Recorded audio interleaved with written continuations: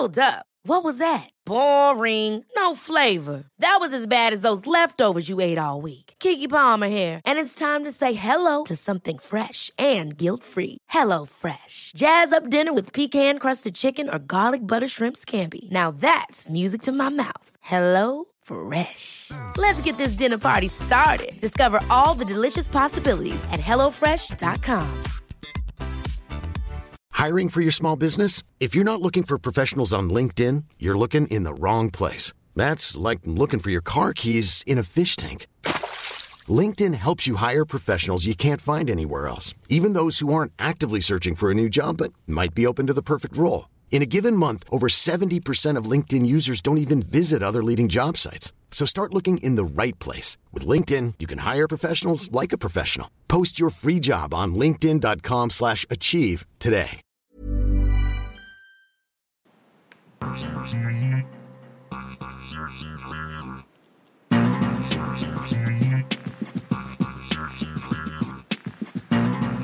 Hello, Kartik. This is World Soccer Talk podcast, and my name is Christopher Harris, aka The Gaffer. Kartik, it's been a long time, but how are you doing, sir? I'm doing great. It's great to be with you as we begin this new chapter in the World Soccer Talk podcast and the evolution of the podcast.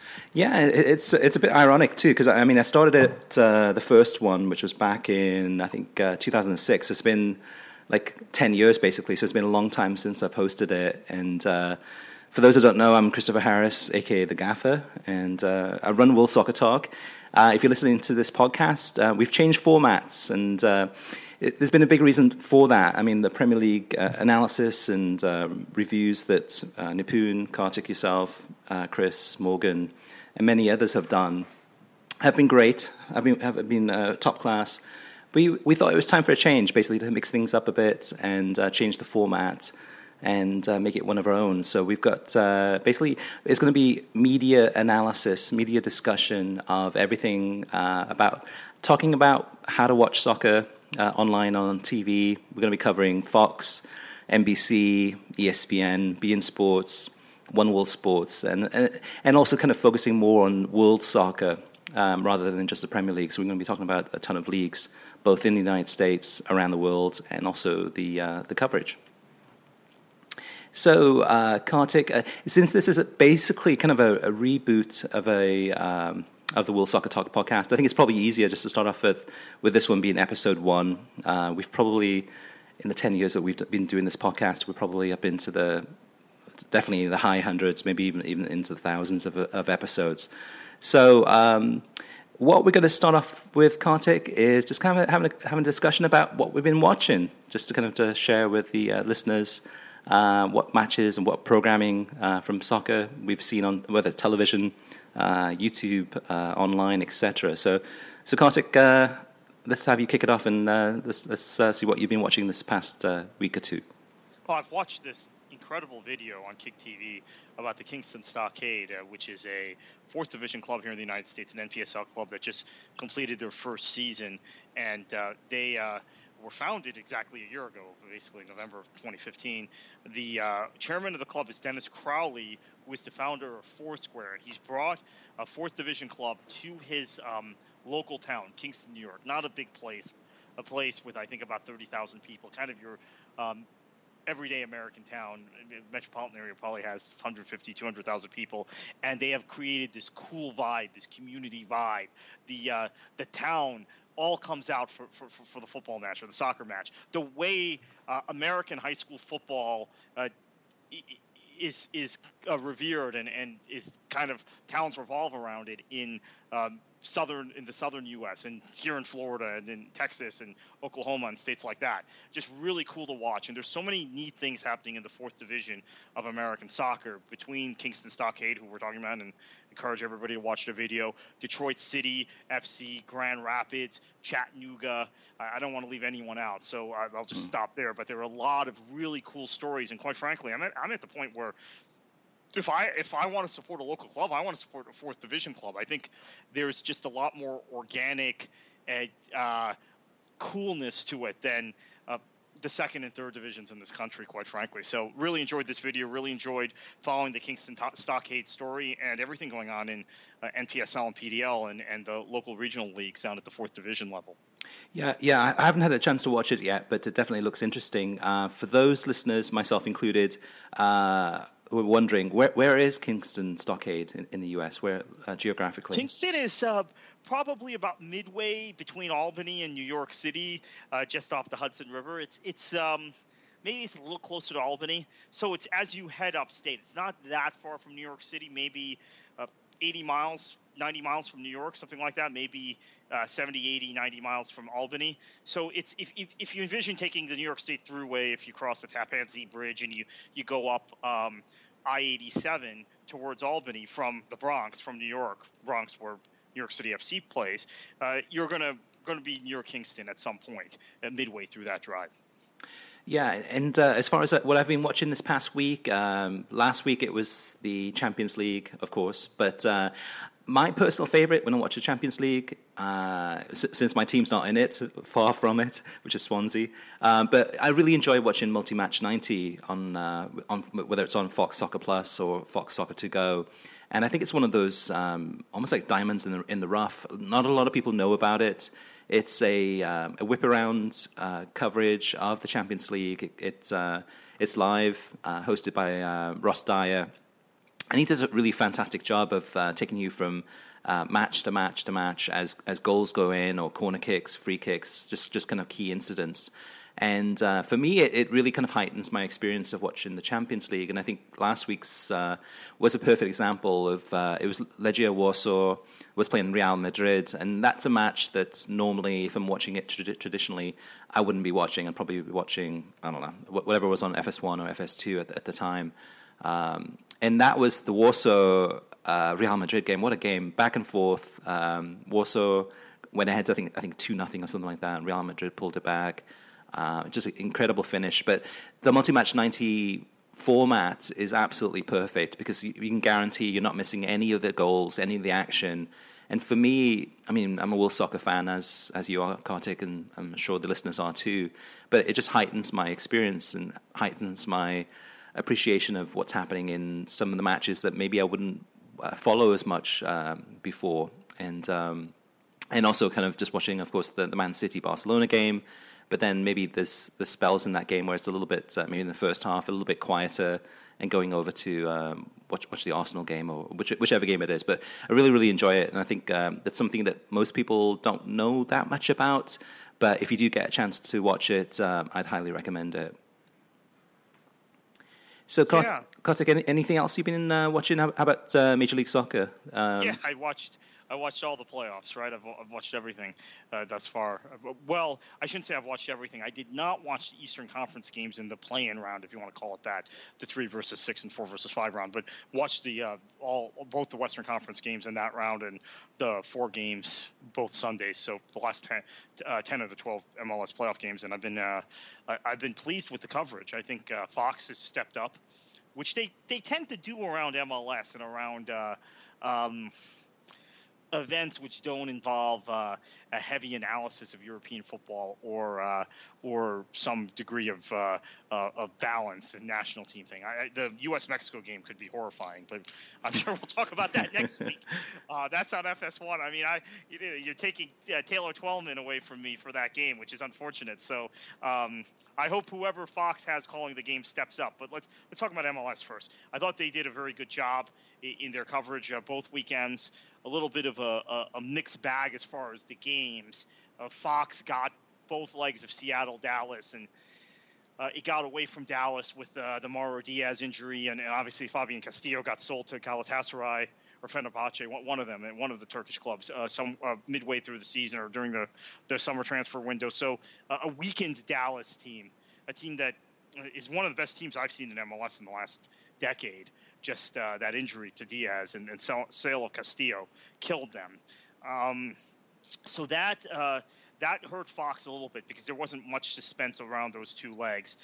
Now, they had ESPN had this second leg of the Colorado LA Galaxy series on Sunday, with John Champion and Ali Moreno. John Champion taking a weekend off from calling the Premier League and English Championship games, EFL games, this weekend to join ESPN for MLS playoff coverage. And it was a good broadcast, a good game. Gashi had a great goal. Kind of saw how tired and old the LA Galaxy got at the end of that game. I thought Ashley Cole was still pretty good, even though he missed his penalty kick. But, boy, the rest of the team, Donovan had to come off at halftime. He couldn't go any further. Keane looked old and slow. Gerrard looked old. Lorenowicz came on. Lorenowicz is in his 30s. He came on. He didn't look very electric. Mike McGee's in his 30s. He didn't look very good. So maybe Bruce Arena's strategy of employing all these 30-somethings really caught up with them in the postseason. Gel Van Damme and Ashley Cole are in their 30s also, obviously, but they're both defenders, so they don't have to do as much running. So that was unfortunate, I guess, for LA. And I thought ESPN did a very credible job with the Montreal, New York's Red Bull game with Taylor Twellman and Adrian Healy as always, but New York was pretty poor in that game, and then they had this bleed where they had to start that game on ESPN2 because the Colorado Galaxy game went to extra time. New York City FC and Toronto was on Fox, was on FS1, and Fox got a stinker. It was unfortunate. It's the bad luck of the draw with these MLS playoffs. That was a 5-0 game and 8-0 on or 7-0 on aggregate. So very unfortunate for FS1 that they got that series. Yeah, and a little bit later on too, we'll talk about the New York teams exiting the MLS Cup conference chase. And what impact that's going to have on TV ratings, which is going to be a big one, a big hit for Fox. Yeah. So one more thing, Kartik, from my side in terms of some of the things I've been watching. I've been watching the Fantasy Premier League show, which is it's on NBC Sports app, and also it's on the website NBCSports.com, and I enjoy it. I play it, Fantasy Premier League, not hardcore, not as much as I used to. But I actually enjoy watching it a little bit for the entertainment value. I mean, it's hosted by James Richardson from the Guardian podcast, and also has Mark Suthers, I believe his name is, from Fantasy Football Scout. It's interesting to watch, even if you're not a fantasy Premier League player. I think there's a lot of very stats-driven, a lot of interesting insights, some things that you probably wouldn't necessarily hear about on a normal broadcast, but I enjoy it. I think, Kartik, anything else you've been watching? Well, I guess I watched the NASL playoffs on One World Sports, the New York Cosmos and Rayo OKC. I like One World Sports production. I think they do a pretty good job, but I am a contractor. I mean, I've spent almost every day in an office of an NASL team, and I didn't know what network the game was on, which I guess is my fault. I mean, if I had been paying attention the week, I would have known, but it's very confusing, the NASL's TV deal. I at the beginning of the season had editorialized it. I thought it was a great deal, and they could put a lot of pressure on MLS with these TV deals. That has proven not to be the case, and it's actually created a lot of confusion for myself and fans where games are, what network, what time. It just continues into the postseason. And the final I now know is on CBS Sports Network on Sunday at 7 or 8 p.m. And that's not great either, because CBS Sports Network doesn't have a streaming platform that goes with it, which is is something that I had not thought about before the season when I had editorialized on World Soccer Talk that this is a great deal for MLS. Well, for NASL, MLS, all of their media partners have streaming components, and they also have this thing where they put highlights up right away. So if Javinko scores in the 20th minute, by the time you get to the 30th minute and you go to the MLS app or MLS website, that clip is up. Even if you're not watching the game live, you see it pretty soon after. NASL doesn't have that capability, and so these games that are on CBS, you just if you're not in front of a TV with CBS, you miss them. It's as simple as that. And it's the CBS Sports Network, of course, I'm referring to, not CBS over the air. Yeah, and that's one of the things, too, in terms of World Soccer Talk. One of the reasons that we're doing this podcast, too, kind of on a soccer TV media online discussion points, is that the website definitely goes more into TV schedules now than we've ever done. So the NASL, from first-hand experience, a lot of it is kind of just a few days before the match is before it's finalized. So I think for the final, it had a kind of a whole bunch of just scenarios. So if the Cosmos went through to the final, it would be on this network. If it was Edmonton, it was going to be on this network. All these different scenarios, and then basically, depending on who made it into the final, we'd then determine where those matches would be shown. But it's a shame to a certain extent. It is confusing. You have to kind of stay on top of it. But I think they lose out in the end in terms of if we knew that every game was going to be on ESPN3, no matter what, it definitely would be easier to find. Okay, Kartik, so let's move on now to the next segment, which is TV streaming news. We're going to kind of run through these pretty quickly, but we wanted to kind of make sure that our listeners know kind of what's happening within the soccer TV watching and streaming world and all the options that are available. And I'll start off too. And that's the big news that DirecTV is going to be launching its own streaming product. Dish has their Sling TV product, which you don't have to be a Dish Network subscriber to get. You can just get it. You can cut the cord and watch it. Well, DirecTV is going to do the same thing too. So in November, they're launching a product called DirecTV Now. It's a streaming product. It's going to be $35 a month, and it's supposed to have 100 channels. What we don't know yet is what those 100 channels are. We can basically kind of guess that we would think that you would have Fox on there and ESPN, but we won't know until it's announced, as well as NBC. So it'll be interesting to see what happens, but it'll be another player in the market. DirecTV Now is definitely going to compete against your PlayStation Vue, your Sling TVs, kind of one of those kind of big streaming packages where if you want to watch HBO and AMC and all these soccer networks, you're going to have more choices out there. So hopefully they'll create a price war, and hopefully at the end of the day, we consumers and we soccer fans will be the ones to gain from that. And then Kartik, do you want to cover the next topic? Yeah, so it's unfortunate. It's a sign of the times, right? And we're going to get more into this in this show, but 41% of satellite TV and cable customers, satellite/cable, because obviously DirecTV satellite, if you have UVerse, you have cable or internet cable, whatever you want to describe it as. But subscription-based satellite or TV customers are planning to cut back. It's very expensive cable bills, and as more and more people cut the cord, the prices for cable and satellite services are going up. And because there's no a la carte cable option from most cable companies, from all of them basically, except I believe Verizon Fios has some degree of a la carte, but you have to buy packages, right? Customers are planning to cut back, drop tiers if they have sports pack or movie pack or whatever. Get rid of HBO, get rid of Showtime, get rid of networks like beIN, CBS Sports Network, those sorts of additional channels, and then maybe eventually just cut the cord completely.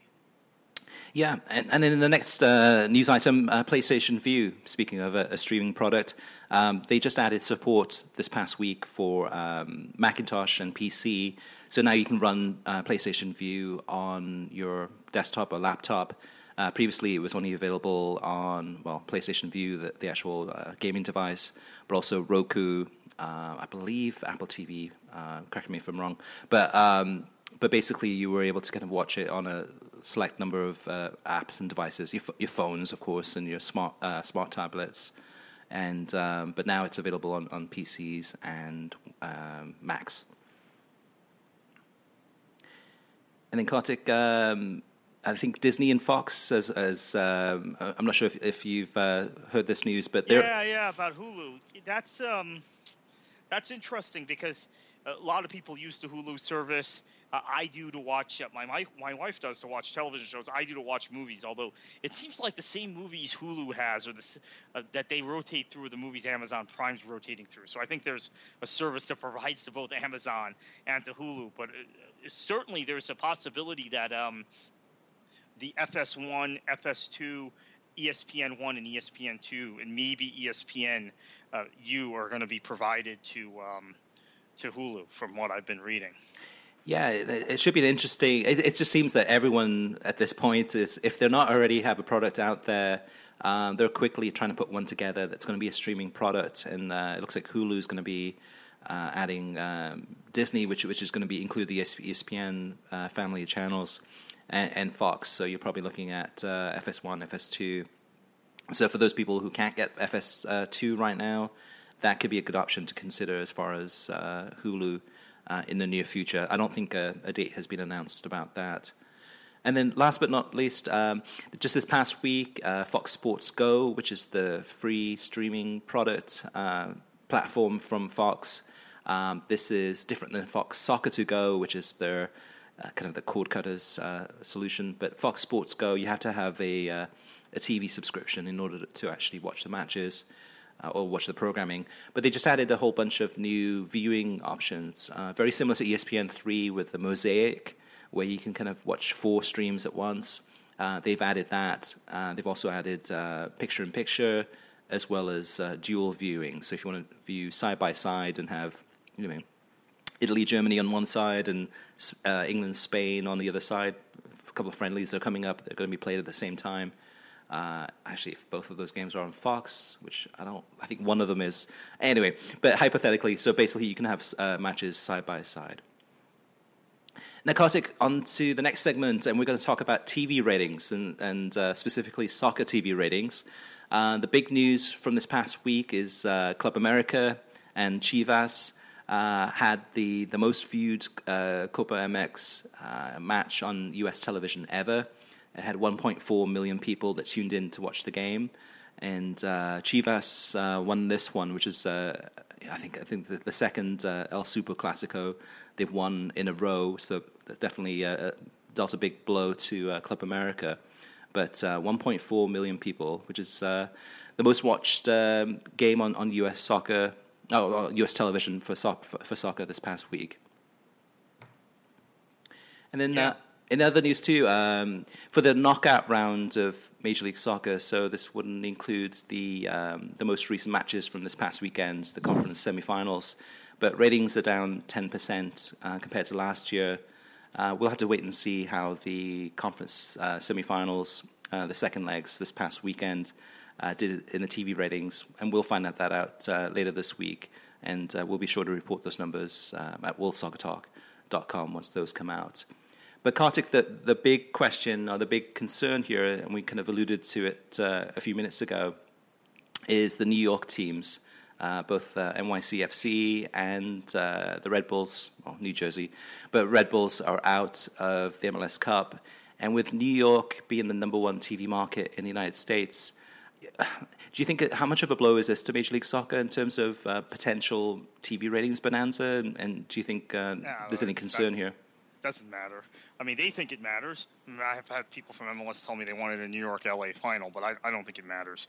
What does matter is if they have a Canadian team in the final, which they will now. So that's a bigger concern. I think any U.S. team draws. Look, there are more people who want to watch Real Salt Lake on television in that market than want to watch Los Angeles in their market. There are more people who want to watch Orlando or Columbus in their markets. Columbus, it's a very small TV market, so maybe Columbus and Salt Lake are bad examples. There are more people who want to watch Orlando in their television market, and more people who want to watch Portland and Seattle in their television markets, and Kansas City in their television market than want to watch those New York teams or LA in their markets. So MLS wants to be a big player. They want to create a splash. They want New York versus LA. They want the star power that gives them. Maybe it gives them more overseas, right? Because they would have had Gerrard versus a Lampard or Bradley Wright Phillips, who's a known player in if it's the other New York, Pirlo, David Villa, those kinds of players. But I don't think for U.S. television it really makes the kind of difference they think it does. Yeah. I mean, the challenge for Major League Soccer too is it's very much a regional league in terms of, if there are, so basically kind of if Colorado makes it into the final against Toronto, kind of a rerun of the 2010 final,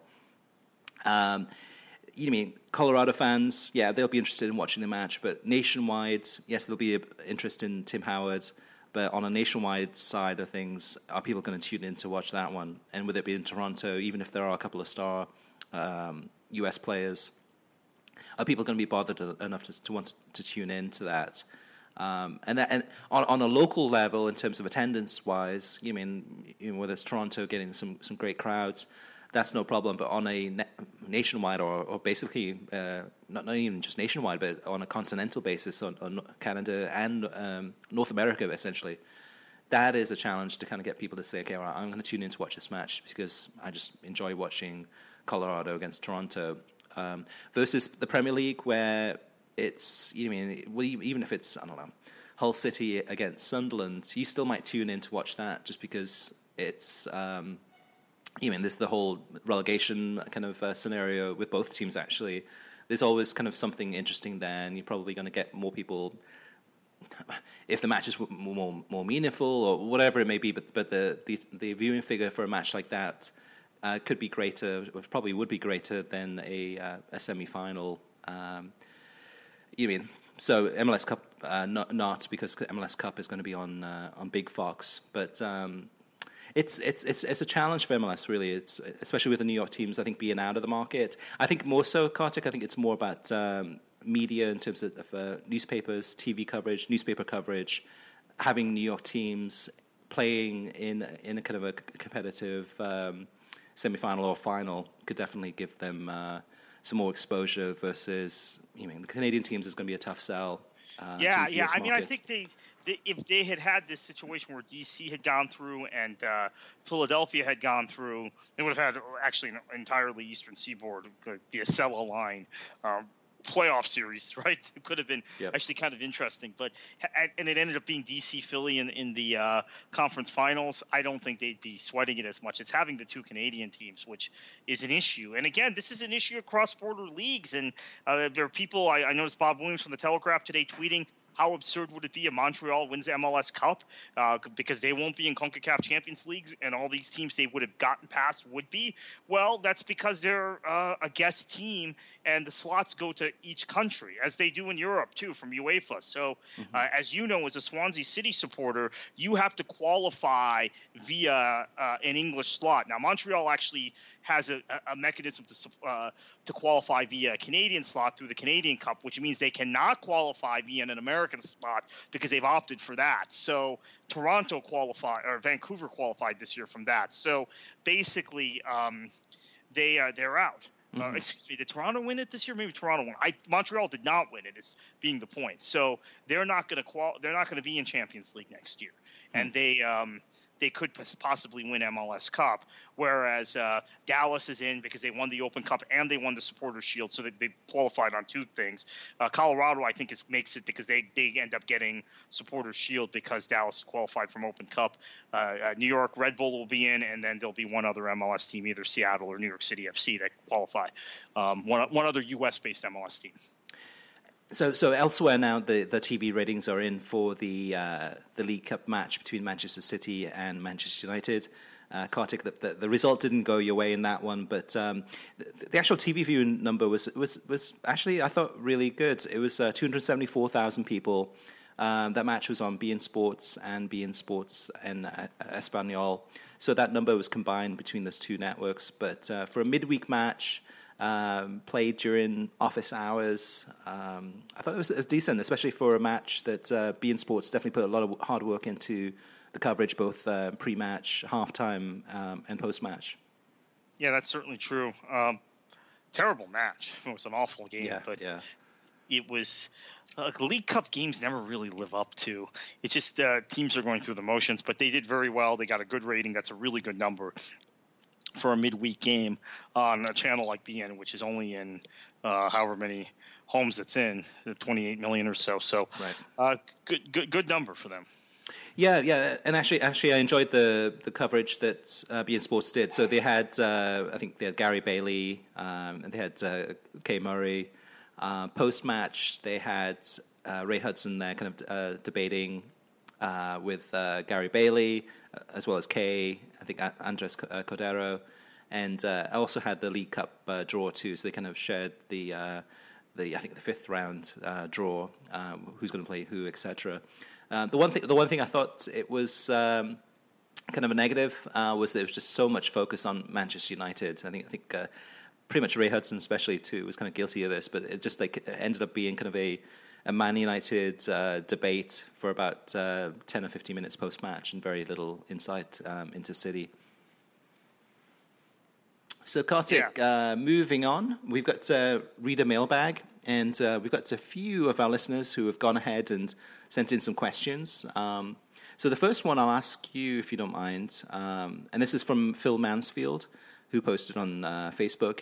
He says, do you guys believe that Fox will ever be able to match NBC in terms of presentation and broadcast quality? Do they need better pundits and analysts? Wow, what a loaded question. Thank you for that, Phil Mansfield. No, it's a cultural thing, it seems, at Fox. It seems to be, it comes from the top, the way they present, the way they produce games, the angles they use, the talking points they pick, the way their graphics are loud, their lead-ins, the segments are loud, the way they structure their pregame shows and postgame shows, their bumper programming. Look, Alexi Lawless was fine on ESPN. He's annoying on Fox. Mm-hmm. Eric Winalda is good, but I think he'd be better on ESPN if he were still on it. He's been gone from ESPN for so long now; it's hard to make that judgment. But he was. I think he'd be better on ESPN. Brian McBride is much better on ESPN now than he was on Fox. I've heard a lot of critiques of Brad Friedel, but I think, again, it's what he has to say. It's kind of the attitude. I like John Strong a lot. I like JP, but JP was on ESPN and was probably better when he was on ESPN. Just because it's the way you want to. People who are watching at home want to blame the announcers and say, "Oh yeah, John Strong, he's not very good." Maybe they say that, maybe they don't. But it's the kind of information you're given by your producers. It's what you're being urged to say when the production assistant is in your ear talking about things.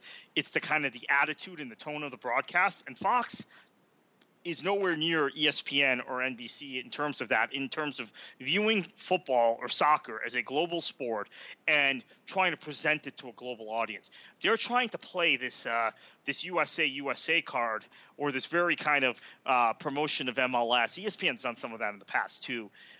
I think, you know what?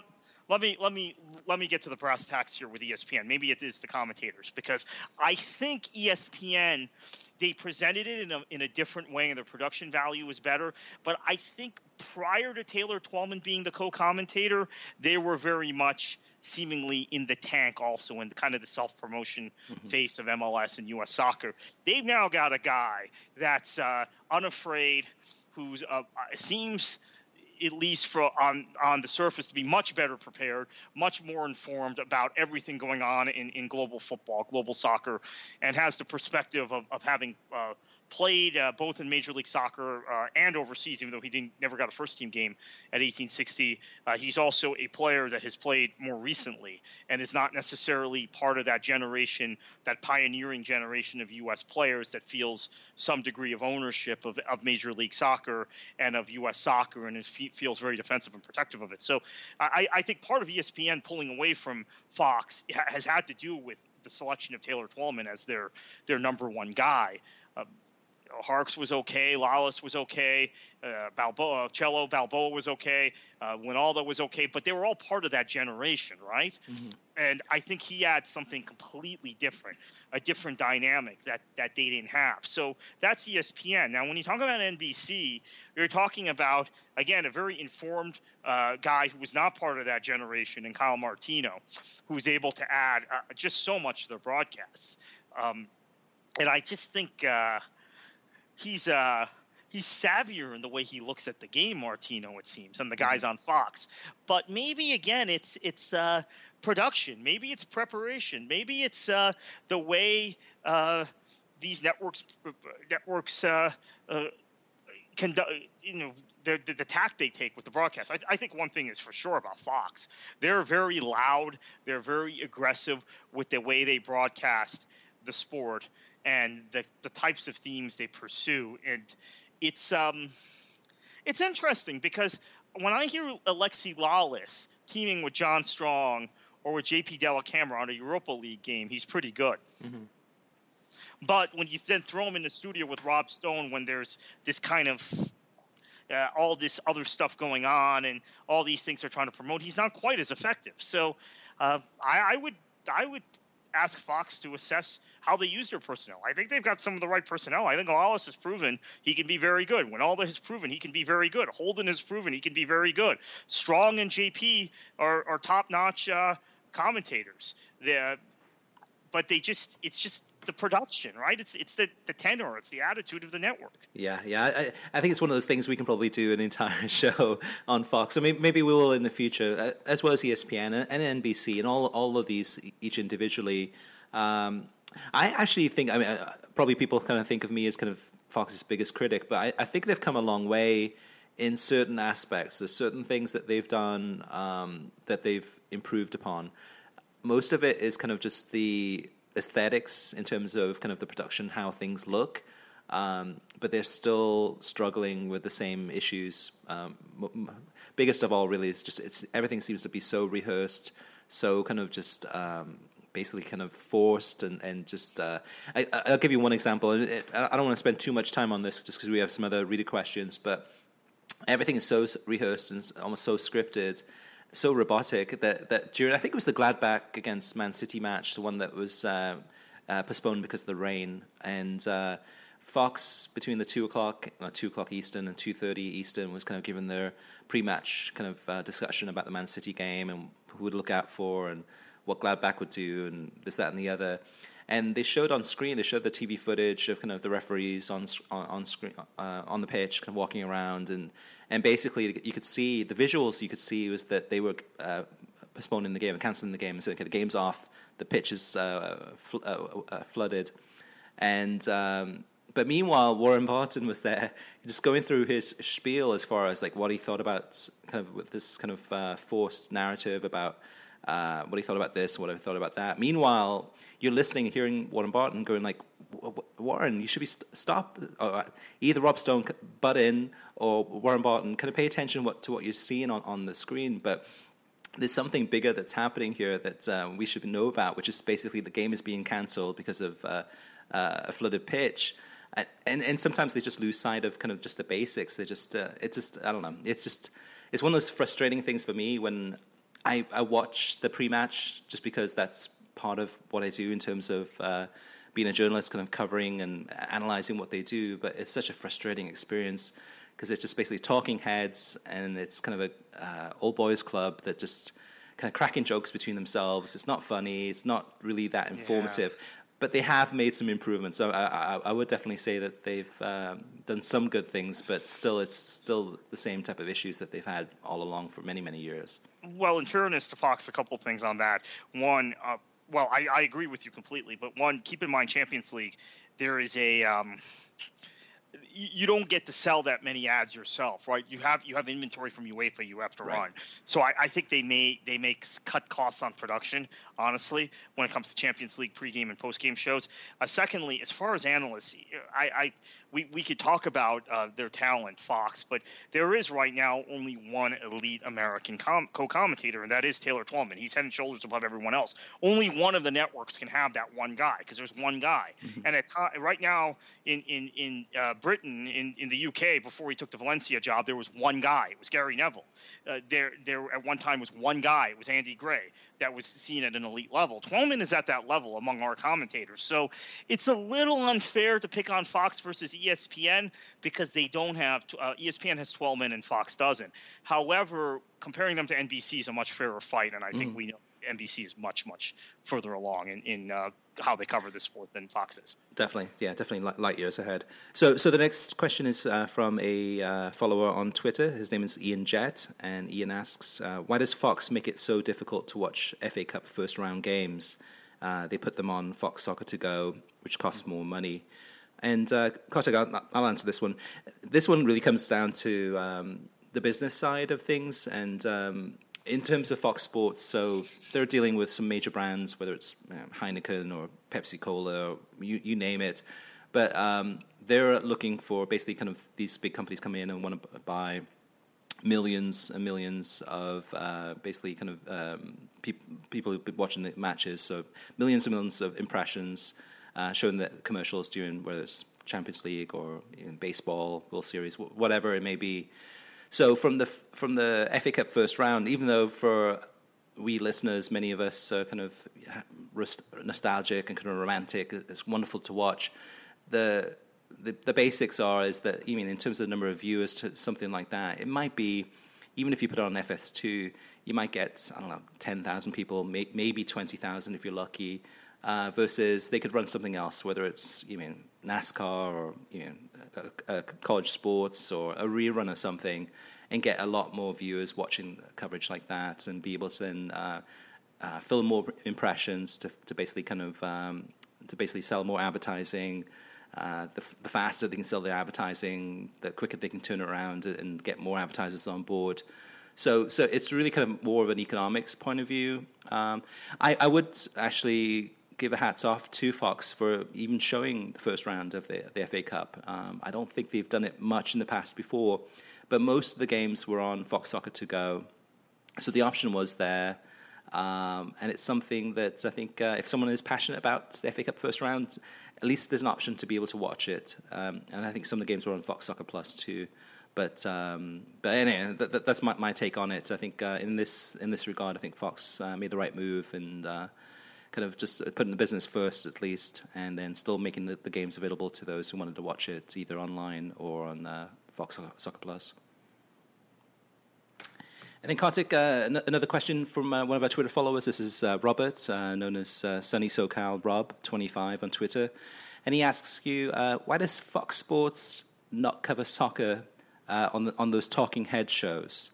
And I think Speak for Yourself and Undisputed or those types of shows. He says that shows before and after soccer games act like soccer doesn't exist. Yeah. That was a cultural thing at ESPN too, for ESPN also for years. When I say ESPN two, you might think I'm talking about ESPN two, the network. It's something John Skipper had to correct and had to go in and really kind of push. And I don't know if there's that guy at Fox pushing for soccer on these programs, because unfortunately we live in a world where the general instinct for these American soccer reporters is to avoid mention of this sport and to talk about this sport. Now, they're not in touch with the younger generation of people who are watching the Premier League and who might even be watching Major League Soccer or their local club in NASL or USL. They're not in touch with those folks. They are in a world dominated by American sports kind of jockocracy, so to speak. That was Howard Cosell's word.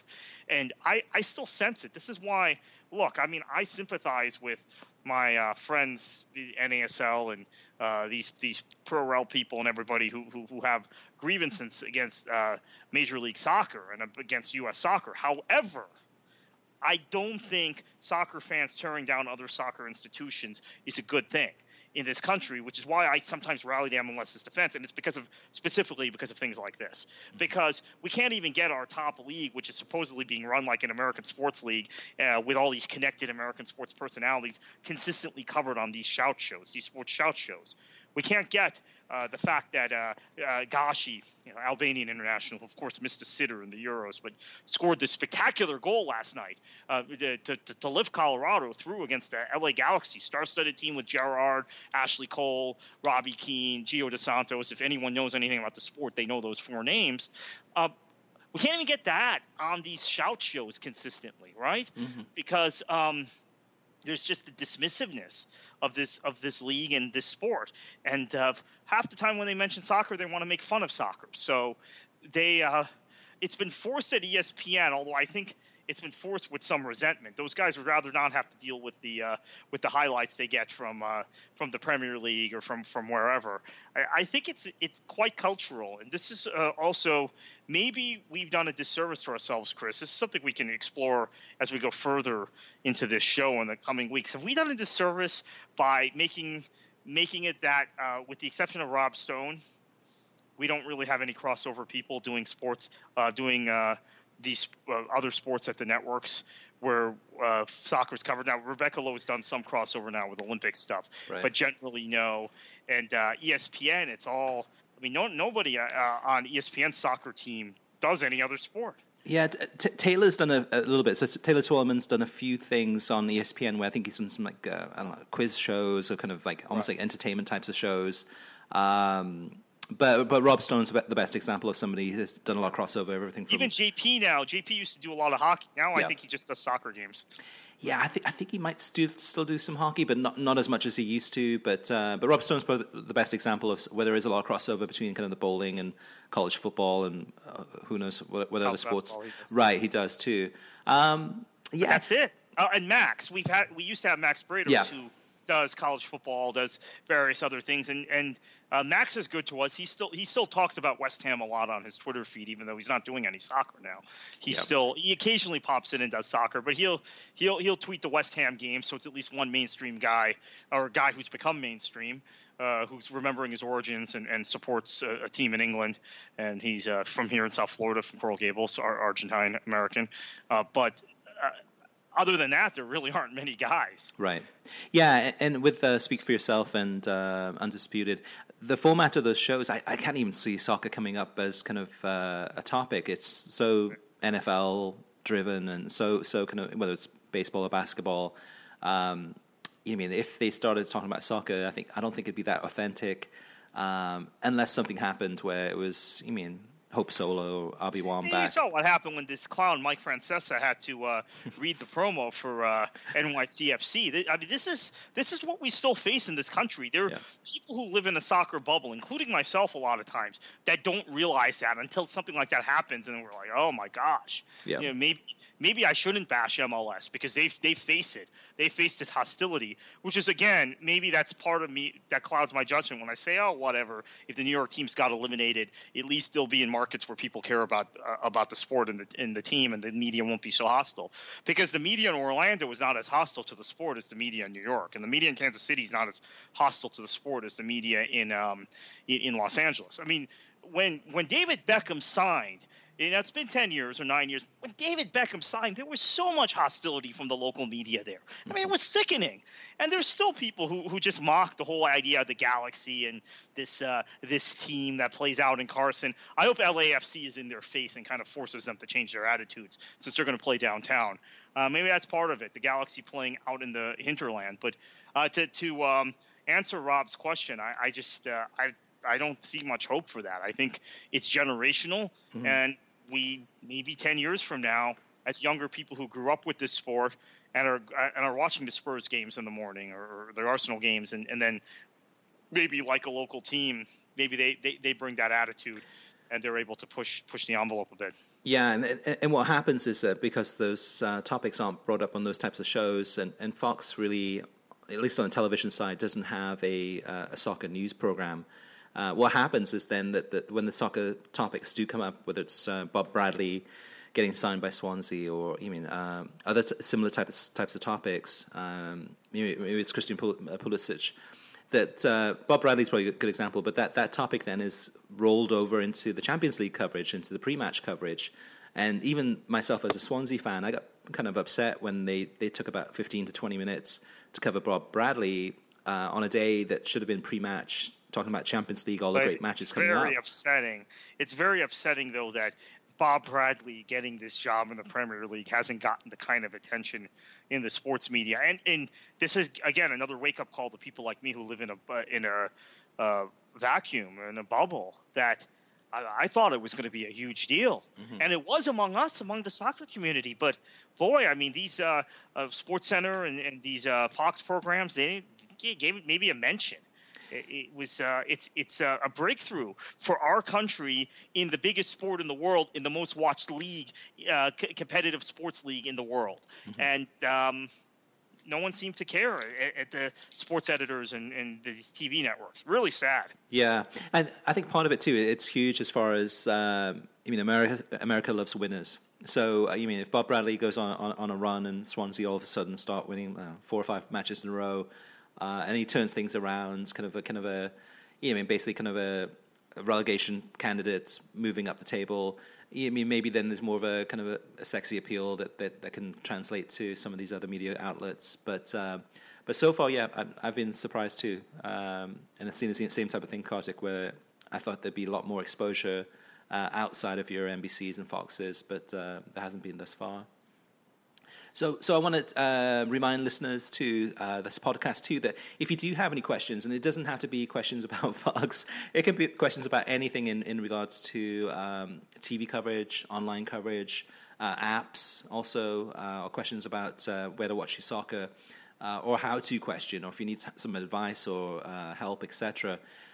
Or even if you're listening to a broadcast and there's some amazing flub or kind of embarrassing flub by the commentators.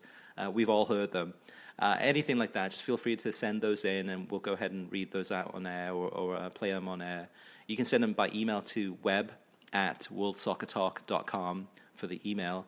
You can send them on Twitter. We're at WSoccerTalk on Twitter. And last but not least, we're on Facebook, facebook.com/WorldSoccerTalk. And actually, Kartik, they can also send some stuff to you too. Where can they find you on Twitter? You can find me at KKFLA737. I apologize at this moment for the excessive election coverage. We'll get back to a lot more soccer coverage after Tuesday and all the occasional election, political, Brexit, historical tweets, all of that stuff. But KKFLA737 on Twitter, you can DM me. My DMs are open, so you can DM me anytime. So we're going to move on to our last segment of this show, this first show, and it's going to be our featured topic of the week, and that is in regards to falling subscriber numbers. So ESPN, as Kartik mentioned earlier, lost 621,000 subscribers from October to November of 2016. That is their worst month in their company history. ESPN has been losing subscribers big time throughout the year. It's not just this past month. But personally speaking, other than the kind of Major League Soccer and your occasional World Cup qualifiers coming up in the international break, of course there's Euro 2020 coming up. But ESPN has really basically dropped back on their coverage or acquisition of TV rights in the soccer business. Fox has definitely taken the majority of big rights available, whether it's World Cups, etc. And I think it's one of those things that, of course, is ESPN FC, The Daily Show, which Kartik, I know you watch avidly, you're a big fan of. Yeah. But it is still it's worrying times for ESPN. I think it's sign of the times too. Maybe the beginning of the end. Well, I wouldn't say end, but it's definitely the beginning of kind of the period where we're going to start seeing subscriber numbers continue to drop as people look at the stream. That's a lot. Well, no, that's a huge number for 1 month, and I think when we see a la carte cable come from some cable companies, that's going to come as we have these drops in numbers, and what we talked about at the outset of the show that close to 50% of cable subscribers, satellite cable subscribers, really the same thing, would want to scale back on their once you give a la carte, and ESPN is $32, but all these other channels you like, even the Lifetimes and the Discoveries and the Nat Geos and these channels that the TLC, the channels I tend to watch, History Channel, or you could put them together and pay $32. Well, then you're probably going to drop ESPN. Yeah. Most people are. And I think that's something they are facing. And Disney has pushed back consistently against with their lobbying effort in front of Congress, Disney has been very strongly geared up, lobbyist-wise, to push back against any move towards a la carte cable pricing with telecoms. But with the Commerce Committee in the House in particular in Washington. But I think the day is coming at some point because it's just the industry is taking a dump, and you're in a position where eventually the telecoms, AT&T, Verizon, Comcast, the big ones, those are the big three, especially now that Time Warner could be absorbed into AT&T. You're looking at a real possibility that if they allow that merger, I'm hoping DOJ says no, but we'll see. If as you have these consolidations and these companies are hurting, they are hurting relatively speaking. When you have a basic monopoly like these companies do, you really can't be hurting that much. But I think there's going to be some changes in pricing, so that's bad. NBCSN lost 705,000 subscribers from October to November. Right. Same time frame, which is even worse than ESPN. I mean, that's They start with less subscribers than ESPN, so that's really bad. FS1 lost 355,000, which is bad also. And then BN Sports lost some, but then they gained some on the Espanol side, and they've been pushing some English language programming to the Espanol side. If you haven't noticed, but I think it's very, very bad for everybody in the industry. I think what you're going to see is more and more illegal streaming pop up. Well, I think actually that's part of the equation that people haven't really talked much about too. Though I think actually the illegal streaming is already at a place where it's starting to have a huge impact, and that's why we're kind of seeing some of these subscriber numbers going down on the TV side. Yes, people are moving to kind of your Sling TVs and your PlayStation Views, etc. But I think what's not being accounted for is the people that are watching illegal streams, and I think we all are aware of it. I mean, to give you an example of how bad it is, just a couple of weeks ago, I was just listening to a local AM, actually it was FM talk show, and they had people calling in talking about different movies they had seen, and somebody called in and say like, well, I just saw, I don't know if it was Suicide Squad or something that was in the movie theaters, and they said, yeah, I just watch it at home. I have it on Amazon Fire. I've got this Kodi, and I can just watch it for free. And they were debating on the show, like, well, is that legal or is that not legal? And I'm like, that is illegal. That is not legal. But they had a discussion on the show, and there's just even your average Joe on the street, I think, is familiar with some of the illegal streaming options that are available. And just as we hear about NFL numbers dropping and Premier League numbers dropping in the UK, as well as TV networks numbers that are dropping too, that's the part that people haven't been really talking about is, okay, well, I think personally a large part of this is illegal streaming is having a big impact where people are watching these games, people are watching these programs, but they're watching it illegally. And if they're watching it illegally, Nielsen doesn't know that these people are watching it. They don't have the subscriber counts, the viewing counts. They don't have the subscribers. ESPN's not seeing these numbers. So it's kind of this big black hole, and it's one of those things that it's whack-a-mole. I mean, they're trying to shut things down, but it's getting worse, not better.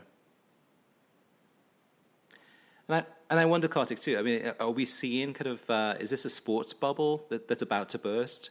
Because in terms of the TV industry, because what we're seeing now is that in terms of a lot of these leagues, whether it's NFL or the Premier League too, I mean, it's costing billions for these TV networks to go ahead and acquire the rights, and they're buying. I mean, they're paying, I mean, years in advance to get these rights, but then I don't think they kind of saw that these subscriber numbers would be dropping so quickly. Yeah. For ESPN, it's been. Really, the college sports have done it more than everything else, where the SEC, it's a 10 or 12-year deal. The Pac-12, it's a 10 or 12-year deal. ACC, the new deal, is a 10-year deal, 12-year deal, something like that. These deals are longer. MLS had always gone on 3-year deals. All of a sudden, it was an 8-year deal, right? 7 or 8 years. All of this stuff, and that means you're shelling out more cash, and you're contractually tied to this stuff.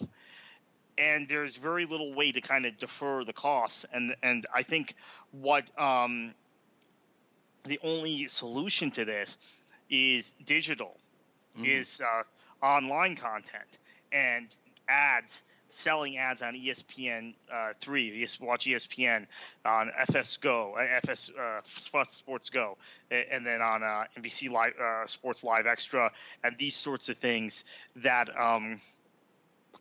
kind of offset some of the costs. I don't know if that happens. At some point, the revenue that the conferences are generating in college football, college basketball may be so great that they're going to have to defer some of the costs. Maybe they're going to have to handle some of the production for these events. I don't know Major League Soccer, what they want to do. So it's a tough time, and I think the bubble very clearly has burst, Chris. It's bursting. Okay, the next set of negotiations for rights are going to be significantly lower. The question is, how do the networks get through this? Because until you get to that next negotiation of rights, you have to survive, and that's the question mark. If they survive to 2022 or 2024, I think costs then are more under control. You have less subscribers, but you're in a more digital model by then, and things will work itself out. But it's these next 4 or 5 years that are really critical in the industry.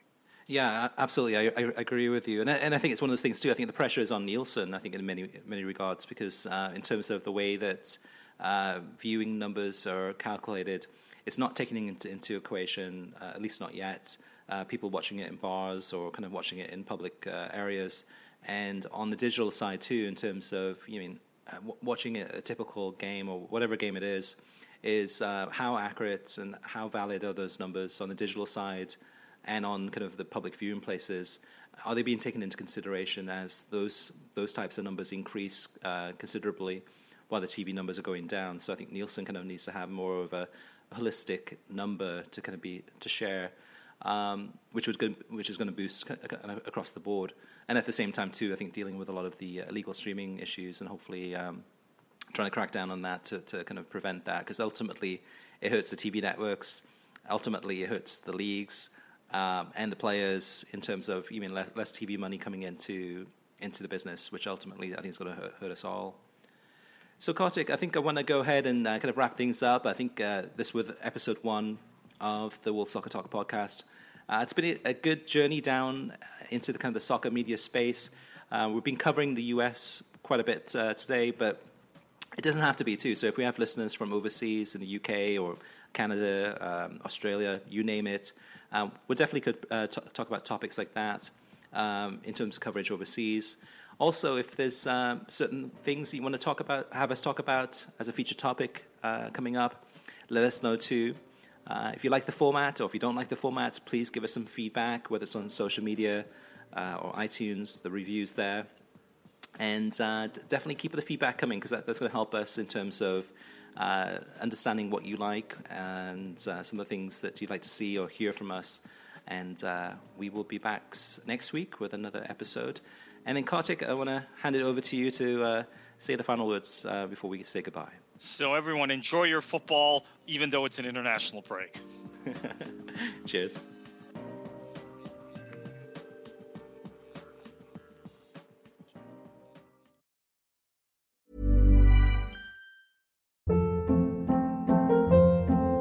Hold up. What was that? Boring. No flavor. That was as bad as those leftovers you ate all week. Keke Palmer here, and it's time to say hello to something fresh and guilt-free. Hello Fresh. Jazz up dinner with pecan-crusted chicken or garlic butter shrimp scampi. Now that's music to my mouth. Hello Fresh. Let's get this dinner party started. Discover all the delicious possibilities at HelloFresh.com. When you make decisions for your company, you look for the no-brainers. If you have a lot of mailing to do, Stamps.com is the ultimate no-brainer. Use the Stamps.com mobile app to mail everything you need to keep your business running with up to 89% off USPS and UPS. Make the same no-brainer decision as over 1 million other businesses with Stamps.com. Use code PROGRAM for a special offer. That's Stamps.com, code PROGRAM.